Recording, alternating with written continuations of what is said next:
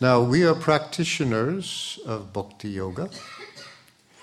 I remember my first university graduate class I had in Hinduism. They told that bhakti is for the emotional, jnana is for the intellectual, and karma yoga is for the physical, kind of people.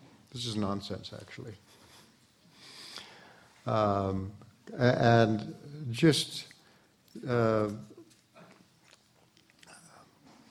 when I joined the movement, I was in I just finished all my coursework for a PhD in religious studies, and the devotees told me, you should quit. They showed me what Prabhupada said, the modern educational institutions are the slaughterhouse of the young. So you should quit. So I asked my temple president, I've already, I've just finished all my coursework. So he wrote to Prabhupada, and Prabhupada said, no, I should get a PhD. And the devotees in the temple were shocked. And then they said, they figured out, oh no, you should quit anyway. He's just telling you that because you're attached. But actually, Prabhupada had something in mind, and he gathered a bunch of us together and formed a Bhaktivedanta Institute with people with advanced degrees in different subjects. And he takes, and the reason he's interested in this as a path of knowledge, because in the Bhagavad Gita, the 7th chapter, the title of that chapter is Knowledge of the Absolute. And here is what Krishna says, text 2. Jananam teham savijnanam midam bhakshyam yasheshataha yajnatva neham bhuyo nyajnatavyam avashishyate. Now I shall declare unto you in full this knowledge, both phenomenal and numinous. This being known, nothing further shall remain for you to know. How about that? Huh? That's a pretty bold claim. Who can say something like that? Well, Krishna, actually. So if he says it can be done, so here he says jnanam and vijnanam. That has different aspects of it, but this jnanam savijnanam. So Prabhupada actually had to start a journal at one time called Savijnanam, because jnana means basically book knowledge. Vijnana means experience knowledge. The Sanskrit V in the beginning is a kind of all-purpose intensifier. So vijnana is, in this case, is really stuff you see. As he says later on in the Bhagavad Gita, pratyaksha avagamam dharmyam. Pratyaksha. You'll see this right in front of your eyes by direct perception of the self. Not like a scientific researcher. Have you seen it? Yeah, here in my microscope, I'll show you the slides. You can see. So there's a way of ascertaining things. So I shall declare you in full this knowledge. Phenomenal means the world around us that we see here, the material world, and what's beyond the material world. And when you know this knowledge, then he said, there's nothing left to know. You'll know everything that there is to know. Now this is an outrageous claim. But Krishna is making it. And Prabhupada says in his purport, complete knowledge includes knowledge of the phenomenal world, the spirit behind it, and the source of both of them. This is transcendental knowledge. So he's telling it to Arjuna, and he goes on and says how rare it is. And Prabhupada says at the end of the purport, when the cause of all causes becomes known, then everything knowable becomes known. And nothing remains unknown. So this is the cause of all causes is Brahman, Janmadasya yataha, that from which everything comes. We understand that this means Krishna and Krishna's energies. That's what there is. There's Krishna and Krishna's energies. He has spiritual energies in the spiritual world and his material energies here and the spirit souls that are in here. His internal potency, material potency, and what's called the marginal potency. These are his energies. But if you go to Krishna, then you'll know in full. Because Krishna includes everything. Nothing is different from Krishna, even though Krishna is different from everything. This is the philosophy in the Bhagavad Gita as explained and understood by Sri Chaitanya Mahaprabhu. Nothing is different from Krishna, yet Krishna is different from everything. Or as he puts it somewhere else, there's nothing but Sri Krishna. Yet nothing is Sri Krishna save and except his own primordial personality. So this is our understanding. So Prabhupada says this, when the cause of all causes becomes known, then everything knowable becomes known and nothing remains unknown. He's talking about devotees who are... and then he quotes the Mundaka Upanishad, 113, Kasmin bhagavo vishnate sarvam idam vishnatam bhavati. Same thing in Sanskrit. This is the Upanishads says this. So is this claim outrageous or not? How can we believe it? How can we understand it? You know, we're classified as a religious organization. This Bhagavad Gita, people say, oh, this is a scripture. It's an article of faith. Not knowledge. This is a scripture of the Hindu religion. Now, when Arjuna is hearing this from Krishna, he's not thinking now, or Krishna doesn't say to him, now I'm going to teach you a scripture of the Hindu religion. He says, I'm going to tell you the truth. I'm going to tell you about everything there is to know. So these categories that people have, religion, you know, they're messed up. Just like in our process of Krishna consciousness, we tell people if you want to become an initiated devotee and a progressive person on this path of knowledge, one of the requirements eventually, we have 4 regulative principles. No eating meat, fish, or eggs, preferably only Krishna prasadam, food that's been offered to Krishna. No, but at least no eating meat, fish, or eggs. No intoxication. No whiskey, no, anyway, all the things that people get high on, whatever it may be, pills. No intoxication. No illicit sex. No recreational sex, basically. Sex for propagation of children. And no gambling or speculative enterprises. The 4 major industries of occupations of people, none of these things. And they're difficult, especially like those of us raised in the modern world where, when I was growing up, pornography was very difficult to find, but now, so things have gotten really worse along these lines of intoxication, illicit sex, gambling, and so on. There were no casinos except you had to go to Las Vegas now. Online, anyway, I don't have to tell you all about these evils, but these are the 4 principles we follow. And people find, why do we have to follow these principles? It's very, very difficult, But they're afraid maybe, if I want to go to heaven, I have to follow them. If I misbehave, I go to hell, and so on. But because we think of these as moral principles, but they're principles of knowledge. They are really noetic, if I can use a fancy word. They're really principles of knowledge. Now, if you go to any place that's advertising themselves, they're giving you really knowledge, any advanced graduate studies, nobody tells you have to follow these principles. that means they have no access. But these are actually principles of knowledge. Because knowledge, according to the Bhagavad Gita, this pratyaksha avagamam dharmyam, or vijnana, this direct perception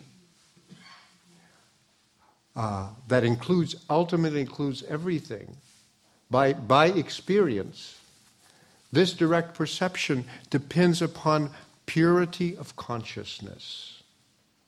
Even within the material world, according to the Bhagavad Gita anyway, knowledge depends upon sattva, goodness. Used to be that the Brahminical class who guided society were those people who were situated in sattva guna. And they followed those kinds of principles as a general rule. That used to be the standard of advancement in society. But now, Prabhupada remarks, he says, formerly sattva, purity, was a sign of advancement. Now he says the standard of advancement is rajaguna, in the mode of passion. More and more money, more and more power, more and more enjoyment. When we say that a country is advanced,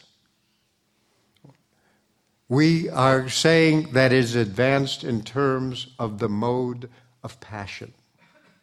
How much money is there? How much sense gratification is available? That's advancement. I can predict the future from that, because Bhagavad Gita says the result of the mode of passion is misery. The mode of goodness, sattva guna, happiness. But raja guna, misery. And tamaguna, just bewilderment and total confusion. And so that's where we're headed. If some people have noticed that already and are saying what to do, but they don't even know anymore about the standard they don't understand even about the sattva guna, raja guna, tamaguna. That's one thing everybody should learn from the Bhagavad Gita, how to recognize these things, and then you can diagnose a great many things that are wrong with society. So this is knowledge. So knowledge depends upon sattva, on purity. Then the consciousness starts to become clear. Right now our consciousness is polluted. And our process of devotional service of Krishna consciousness purifies this consciousness. Even the Patanjali Yoga Sutra, it tells the same thing, that sattva has to be there. Although the method is very difficult. You have to leave society, you have to go to the mountains, you have to practice really very, very difficult control of the senses and control of the mind. You have to be able to sit like this with the vines growing up around you sometimes, for a very long time. Slow your breathing down. And it's very hard. And you can't do it in a modern urban environment at all. But our process that's been given to us by Lord Chaitanya is this purification by mantra. Now, when I became a devotee, I'd been studying religion in graduate school for 3 years, 4 years. And I had decided I was looking for in different religions to see what they had in common, at what to me was their highest level. And I had decided that Lord Buddha had said, he said, life is suffering, meaning material life. And I could see that. That was really clear to me. Now, some people never get it. Donald Trump hasn't understood this yet. But I could see that. If you want to be happy in this material world, don't grow old. That's my first advice. But you could see that Mr. Trump has not succeeded in this one.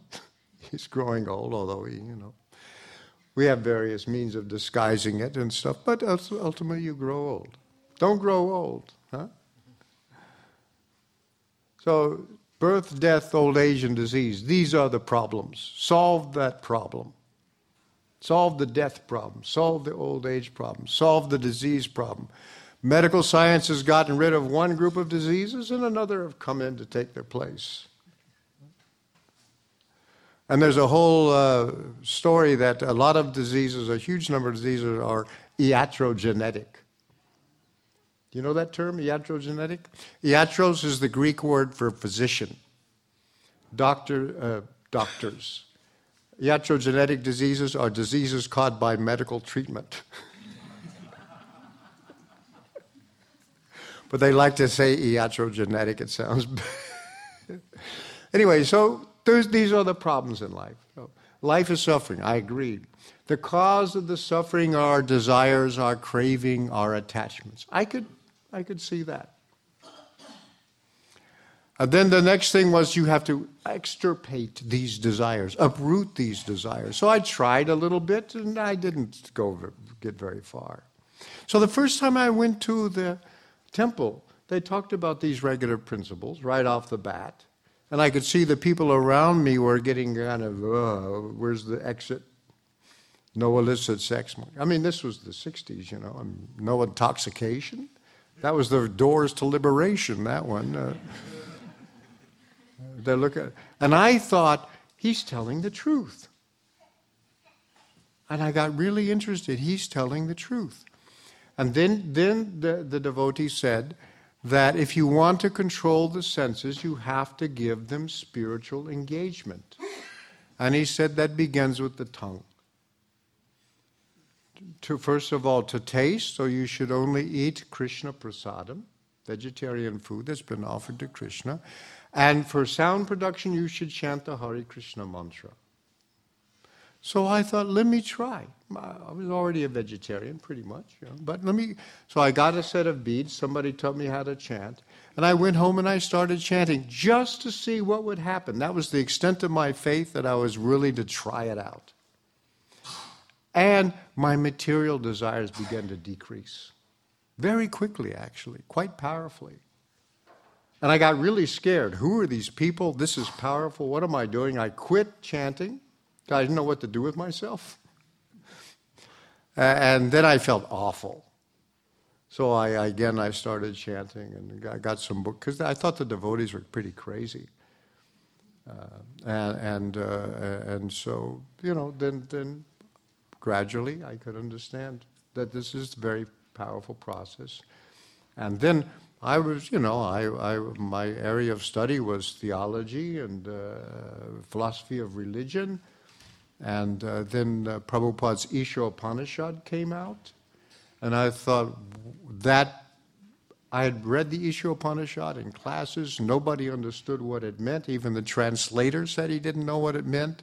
And then Prabhupada laid it out very, very clearly in very simple language. So anyway, I became a devotee. But it was the search for knowledge, actually, that brought me to Krishna consciousness. I had to be satisfied on that term. So these are principles of knowledge. It causes that Hare Krishna Maha Mantra disinfects the mind. And if you want to control your senses, that's where it really, by this mantra, it is like the antidote to the poison of material existence. And it works. If you want it to work. My material desires went away so fast, I thought, well, maybe I want my material, It said the Saint Augustine used to pray with a Christian saint in the 5th century. Lord, give me chastity, but not just yet.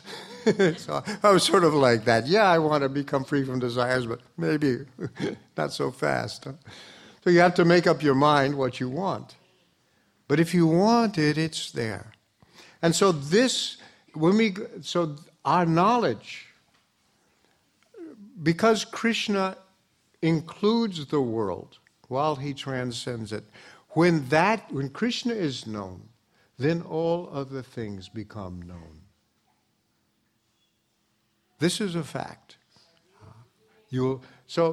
When we see the world today, we have left Krishna out of the picture.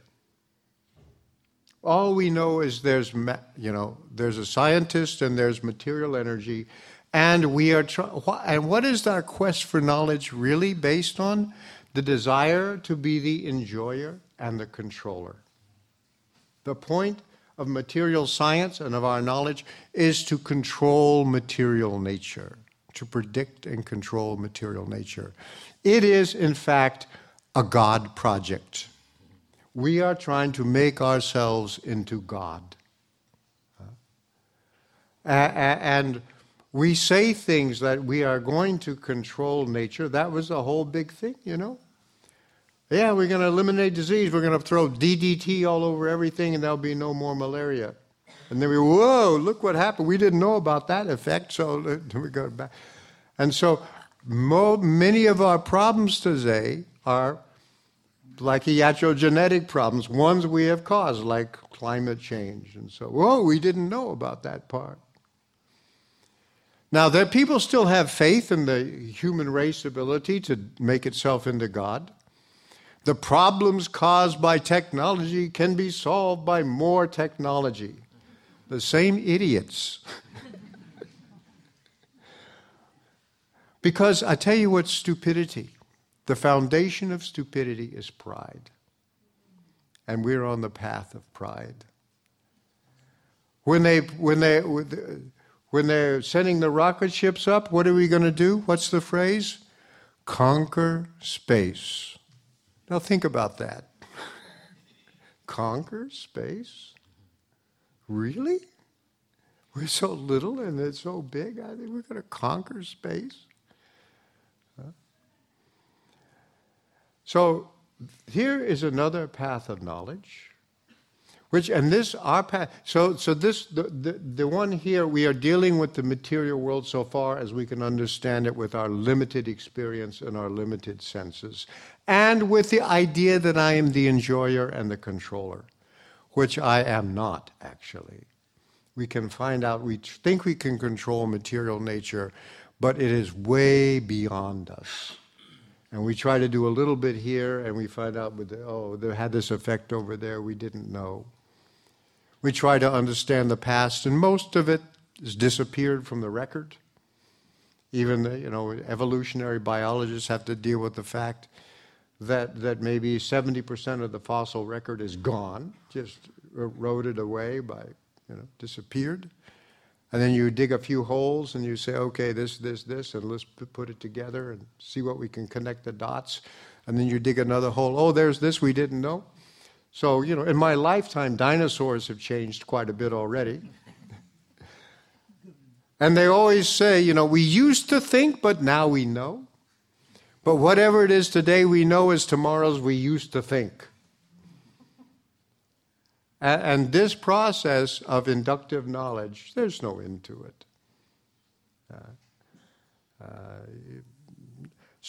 But here, our method is a little different. It's also a method of purification of consciousness. And it used to be that way, actually. Universities in the West, and actually, if you look at in India too, all the Brahminical activities. The priests, the first university students in the West, where the academic ground comes from, gown that graduates wear, those are priests, what priests used to wear. That's who the people who would go to universities, the Brahmanas, who are supposed to be the brains of society. When Prabhupada was in New York, I was there in an airport, the reporter said to him, "Why have you come to the West?" Prabhupada said, "I have come to give you a brain." They're writing down, the pen stopped. He said, and he explains how the human society has to have head, arms, belly, and legs, the four varnas. He said, your society is headless. And then he said, actually, in your society, everyone is a Shudra, and there are a few Vaishyas. That was his estimation of Western society. thinking of scientists as kind of very sophisticated Shudras. You make things, you know. But they're all employed by the Vaishyas, the corporate owners. Right? And that's what he said. Everyone is... That means we have not even seen in our own experience a real Kshatriya or a real Brahmana. They're all employees of the Vaishyas. Those people who should be Kshatriyas and Brahmanas there. That's what he said. So I've come to give you a brain. And he wanted us to be that brain. So this is we go to Krishna, consciousness becomes purified, and then we start to, Krishna is in our heart. He's not really far away. We just can't see him. But as consciousness becomes purified, we can understand the idea, aham brahmasmi, I am spirit. I'm not matter. I'm not this body. Body means this gross body and the subtle body, the mind. It's very good news to know you're not your gross body, because look what happens to it. It's better news to know you're not your mind, because look what our own mind is like. But the mind and the body, they start to become purified, and then you can understand, I am the spirit soul. The symptom of the presence of the soul is consciousness. And we can separate that which is conscious from the thing that we are conscious of. And we can start to get a sense of ourselves as a spiritual being. Eternal, full of knowledge and full of bliss. And together with the individual jiva, the individual atma is the paramatma, situated in everyone's heart. I am situated in everyone's heart, Krishna says. From me comes remembrance, knowledge, and forgetfulness. That relationship is going on, but we're not aware of it. We start to become aware of it. And the presence of at least the paramatma, the supersoul feature of the Lord, becomes evident to us. Can you doubt your own existence? No, you can't, right? Because who's doubting? So your own existence as a spiritual being, you know, infallibly. And because Krishna is also spirit, once that realization, that perception of Krishna's presence in your own heart becomes known, you can no more doubt God's existence than you can doubt your own. That's not dogmatism, it's just a fact. And then you can begin to see how Krishna is working in everyone. And then gradually more and more comes to be known. And part of our project includes understanding this world. We don't turn away from it. We don't say it's just illusion. No, it's Krishna's energy. But to see it as Krishna's energy, it looks very different from the way we see it, from our mentality of being the exploiters and the enjoyers of this energy. And that's our project that I'm working on now, the Temple of the Vedic Planetarium. In the Temple of the Vedic Planetarium, it shows the model of the universe based on the Bhagavatam. One form of God is the world around us. It's the Vishwarupa, the universal form. Krishna shows it to Arjuna in the Bhagavad Gita. But then if you read the Bhagavatam, in the first 2 chapters, there are 5 different descriptions of the Vishwarupa. Nature is divine. Everything belongs to Krishna and is related to Krishna. We have de-divinized the world with our greedy mentality.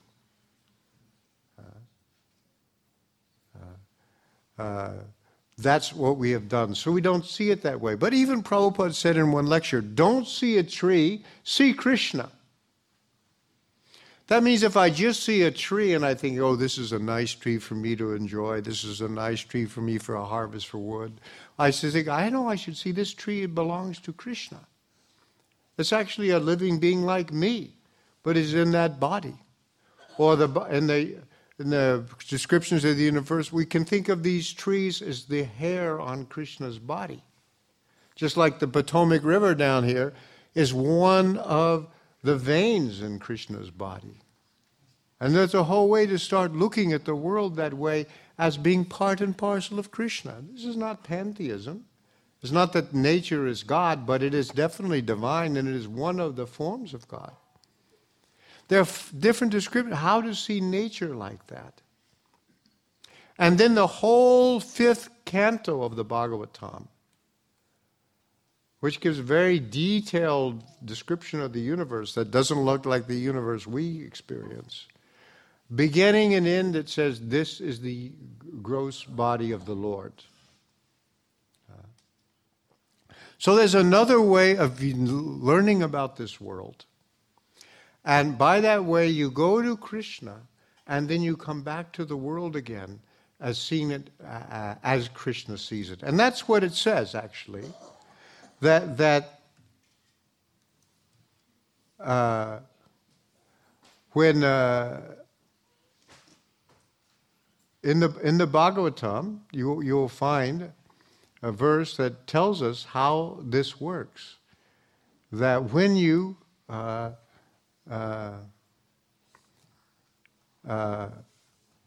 look at the world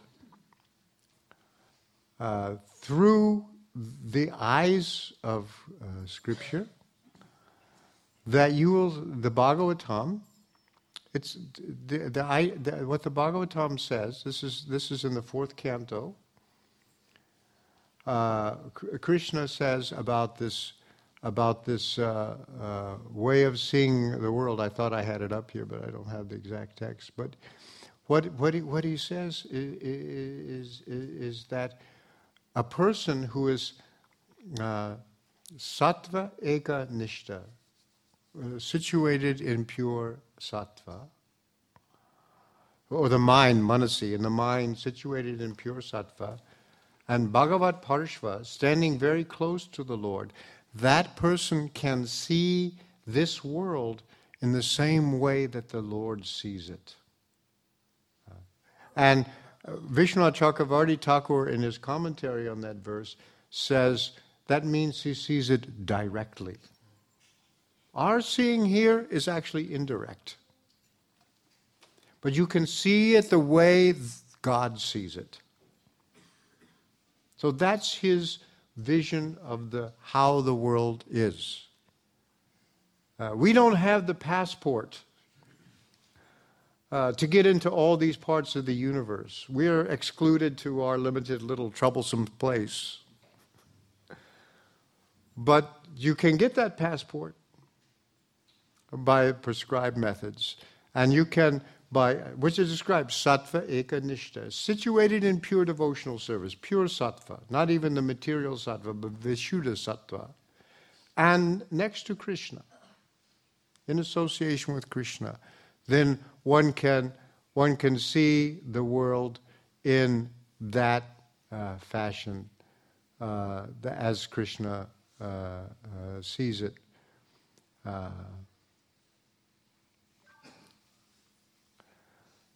Prabhupada writes, he says, he said in a lecture, those who are actually advanced in Krishna consciousness, they can understand that everything is Krishna.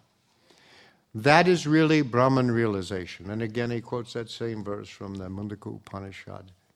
If you simply understand Krishna, then you understand what is Paramatma, what is Brahman, what is material cosmic manifestation. Everything you understand. And when you understand Krishna properly, you will see that everything is Krishna because everything is Krishna's energy. So this is our understanding, and Prabhupada wants us to go ahead with it. And so he says that our project is to understand in this manner. He says, you take the root, Krishna, and then you will understand everything properly from the root. If you want to understand the tree, the whole tree, you try to understand it from the root, from not from the starting from the top, right? So this is the path of knowledge. And we need a new kind of university. And Prabhupada has promised us, he has said, that as you come to this understanding, you'll make many important discoveries. It's not that we will neglect the useful things that we need, but we will actually have a kind of science that is in harmony with the universe, with the rest of the universe, and not trying to bully material nature, but to cooperate with her, and material nature will serve us, rather than be put into a brothel or something that we can try to enjoy and control. Anyway, that's our project. That's how knowledge can take place. And we are proceeding with this. We are going to see where it goes. And I think that one day, at first everyone will be skeptical. First of all, no one wants to follow the four regulative principles. But we have to make this alternative there and have it ready, because the day will come when people will turn to this. This method of knowledge, of going to Krishna, and then from Krishna going back down into the world and seeing everything, to see everything in connection with Krishna, we have to use everything in Krishna's service, both our own senses and everything around us. And then we will see wonderful things start to happen. And in this Kali Yuga, this worst of ages, there will be a golden age, like Satya Yuga, as good as Satya Yuga because of this. That's our project. I will leave a little time for questions. Is there? I don't know. Hi, Maharaj. The question is about spirit soul. When you think of the definition of spirit, like you say, this person is ably spirited. That means he's strong of spirit. Mm-hmm. But in this case, the spirit soul, does that mean the spirit soul, we mean all strength? Is that what the meaning of spirit is? You have strength because of the presence of the soul. The soul is the life force. When the soul leaves the body at the time of death, where does the strength go? It's what animates us, what makes us alive. So that this is a piece of matter right here, like my hand is a piece of matter, and I can make it move. This bottle, it's another piece of matter. I can't make it move this way because the life force in my body makes all these connected parts animated. So that's also a symptom of spirit. But that spirit soul is actually spirit. Spirit in the sense of Sat, Chit, and Ananda. It's eternal. Right now, because I identify myself with the body, I think that when the body dies, I die. But I don't. I change bodies. I have to get kicked out. So Sat, Chit, and full of knowledge, and full of Ananda. I experience myself because I identify with the body as Asat, temporary, Achit, stupid, and Nirananda, miserable. That's or only flickering happiness at best. Huh? That's due to our misidentification of the self. So what becomes clear is that this idea, entry-level spiritual life, aham brahmasmi, I am spirit, and the corollary is I'm not matter, I'm not the body. But the body is working and moving because of the spirit. Not just Atma, but Paramatma. Because when I lift my hand, I can't tell you how I did it. I have no idea. But all I know is if this piece of material nature, I want it to go up, it does it. So spirit is not necessarily just strength. No. The spirit is basically Satchit Anand. Is that what? Yeah, consciousness, just being there. Just consciousness itself is the first symptom of the spirit soul. And then that soul animates the body and causes motion, activity, and so on. At the time of death, the body becomes unanimated. Right. Hare Krishna Prabhu, Dandvat Pranam, all glories to Srila Prabhupada. Prabhu, nice lecture, actually great analogy, like where you compare Krishna as, everything. Like you give the example, the tree example of the tree as a hair of the Krishna, and then the Potomac River as a vein of the Krishna. So in that context, how we compare ourselves, like in that analogy, as a human, like where you will compare as a human, like the tree as a hair of the Krishna, right?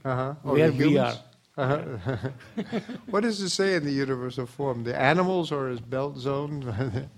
But the humans are divided as head, arms, and belly and leg in the universal form too. I mean, there are different ways of looking at the universal form, and it's somewhat metaphorical sometimes. Like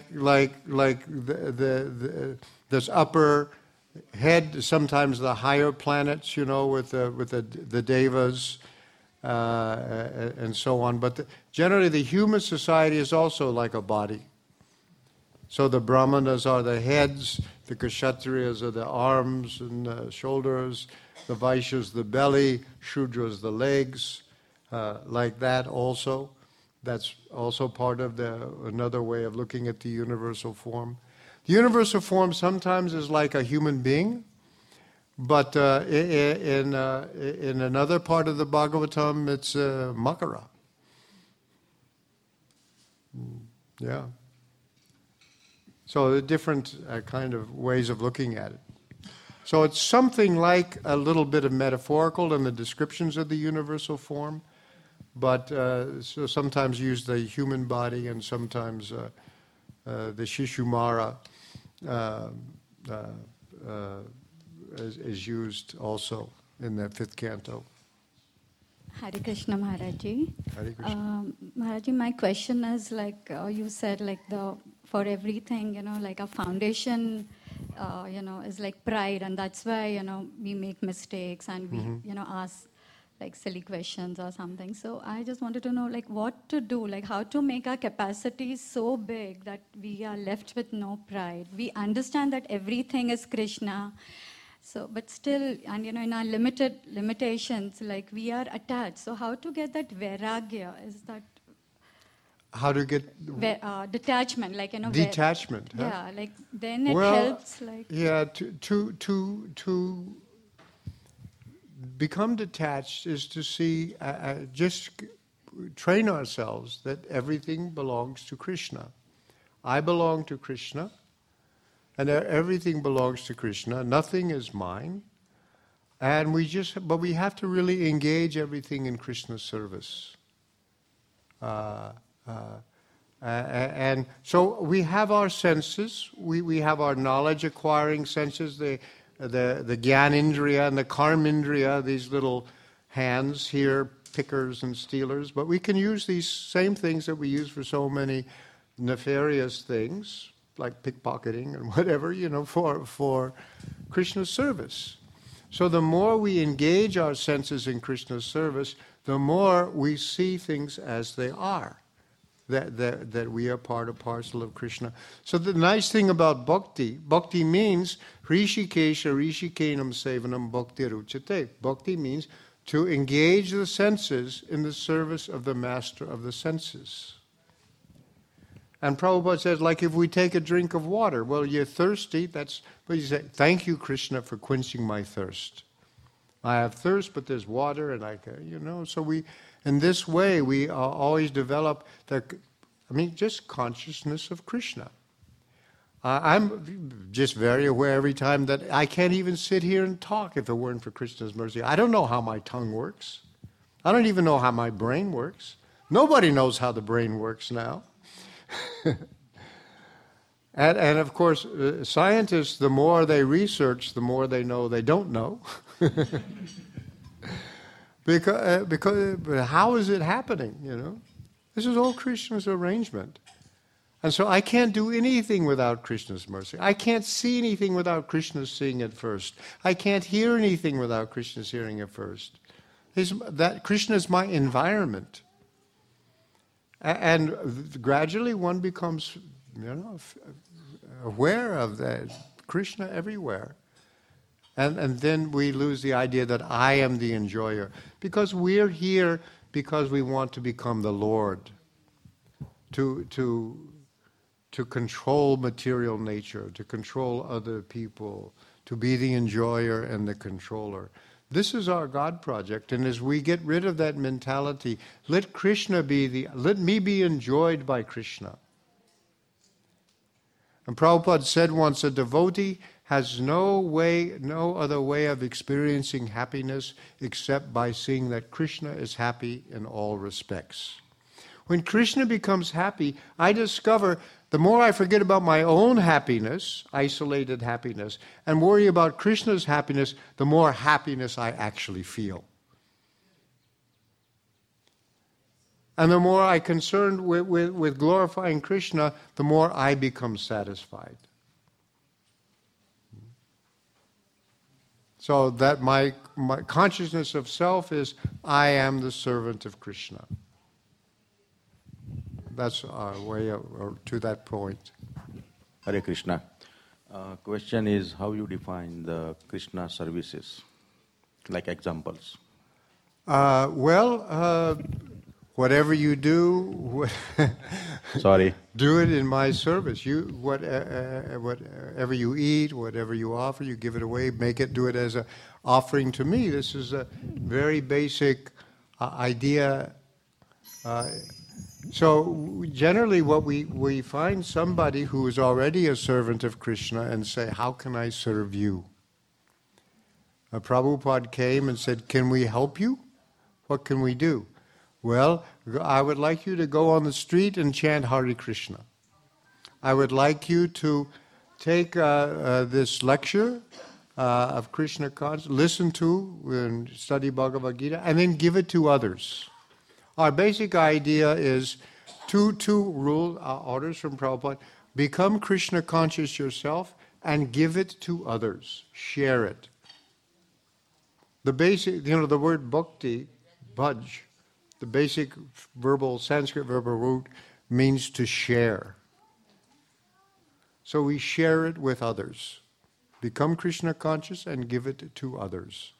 That's the highest welfare for yourself and for everybody else. And how to do that in your particular practical circumstances, there are plenty of people around. You can ask for decent advice. And start somewhere. Start somewhere.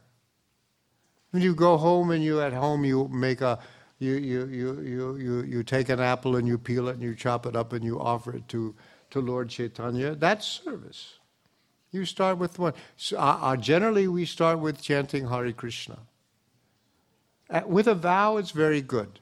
Like those of us who are initiated devotees, we have a vow to chant 16 rounds a day. You don't have to start that way. Make a vow, 1 round. To have somebody teach you how to chant 1 round of japa. And make a vow, I'll chant 1 round every day. It won't take you more than 10 minutes. But that 1 round, you try to do it really well. Focus your mind on the mantra, Hare Krishna, Krishna Krishna, Hare Hare, Hare Rama, Rama Rama, Hare Hare. Your mind wanders, bring it back. That's medicine. It may be hard at first because we live in an age of distraction. And it's the same 3 words over and over again. But you just force your mind to pay attention and you'll find things start to change.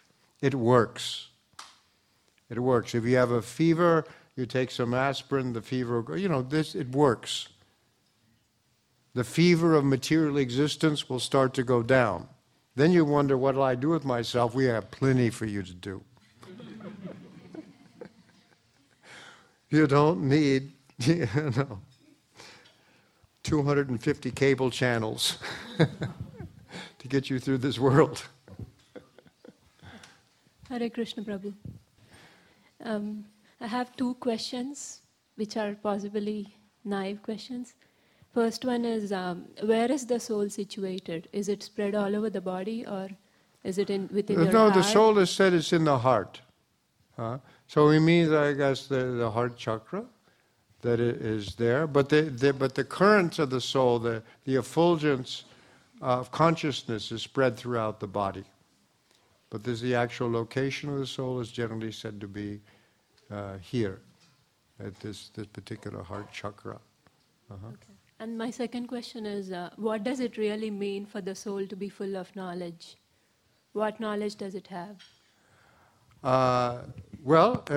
Three things. Knowledge that you are an eternal being, knowledge of spirit, and also that every other living creature is also just like you. That tree, that cat, that dog, the spirit souls are all the same. The idea of how you treat not just other human beings, but even animals and plants, you should take that into account. Prabhupada has said that actually the citizens of the state, the praja, means all living beings. So if the government has to protect the citizens, actually cows should have civil rights. The forest should have civil rights. There are even lawyers who are thinking like this nowadays, to represent the forest in court. It's a little, dicey yet, but they should actually have civil rights. We are the most liberal in that respect. So you see, that's not you, and you start treating them that way. You start to see it. Not that I exploit and enjoy, We don't have these slaughterhouses everywhere. Anyway, I don't go into it. So you see yourself as a spiritual being, other people as spiritual beings. So to know and to see the whole world as belonging and part of Krishna. And then you start to see Krishna everywhere. Because that tree is not just a spirit, there's a spirit soul, but wherever there's a spirit soul, there's super soul. And then the whole map is given in Bhagavad Gita. That's the preliminary study. And then the higher study is Srimad Bhagavatam. And just any journey, you need a map. So there's a map of our spiritual journey, which is there. And there are guides to take us one step at a time. If you look at the whole thing, you may go, but you just have to take the next step. For your spiritual but as you advance in spiritual life, you become happier, you become more assured.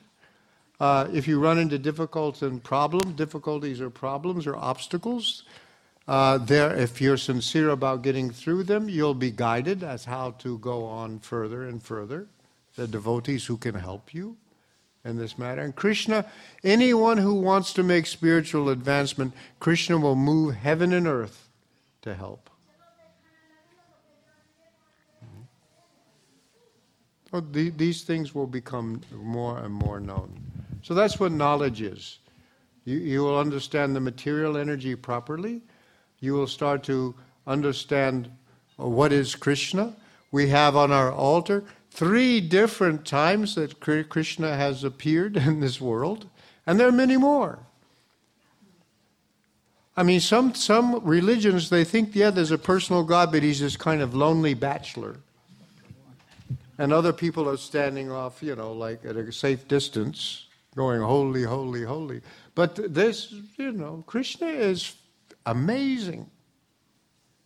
Amazing. He can do so many things. Because he's in relationship with different devotees in different ways. So in those relationships, just like ourselves, I'm one person with my wife, I'm another person with him. If I go and have students in a school, I'm another person with my students. have different personalities or aspects of ourselves that come into play when we have different relationships. So Krishna has so many different relationships with so many different devotees, and so he has these different aspects. We can only do these things sequentially, one after another. I mean, the same guy who's a judge in the court, very official, can then go and put on short pants and play tennis, I mean, it's very different. Krishna does all these different things at the same time with different devotees. He doesn't have to parcel himself out temporarily. Oh, you'll find out so much about Krishna. And Prabhupada said, people know in the West that God is great, but how great he is, they don't really understand yet. Hare Krishna, Prabhuji. So we talked about chanting as a mean or one of the ways to control your senses. So to make progress on that path, are there any prerequisites or conditions? Because in other lectures we heard that even chanting, doesn't yield results if you are, let's say, for example, don't believe in the acharyas of this path, or the other day we heard that Mayavadis, when they chant, it's not the right way to chant. So are there rules for chanting? Yeah, gradually there are. But first you can chant without anything. I mean, when I first chanted Hare Krishna, I didn't know all the rules. But the chanting was still effective because I was a little innocent, maybe. But it was very potent. The potency is there in the beginning. So in the beginning, anyone can chant. And we say everybody can do it. But then if you want to make advancement, then one has to chant and try to avoid offenses or aparad, namaparad, against chanting. And there's a list of the offenses, and we study them and we try to do that. I can't get into the whole thing here at the end, and I will be offending you if you're hungry, because prasadam is being served, and there's prasadam. But that's the idea. To cultivate the holy name, you have to chant while trying to avoid offenses. But still, the really offense to avoid while you're chanting is inattentiveness while chanting. Keep your mind attentive. It's like yoga in that sense. It's controlling the mind, focusing the mind by controlling the senses. So you chant while trying to pay attention. To give at least the holy name the courtesy of your attention. And the mind wanders, you bring it back. The mind wanders, you bring it back. And then gradually increase. And then you can deal with the other things as time goes on. Okay? So thank you very much, Prabhu. Hare Krishna. So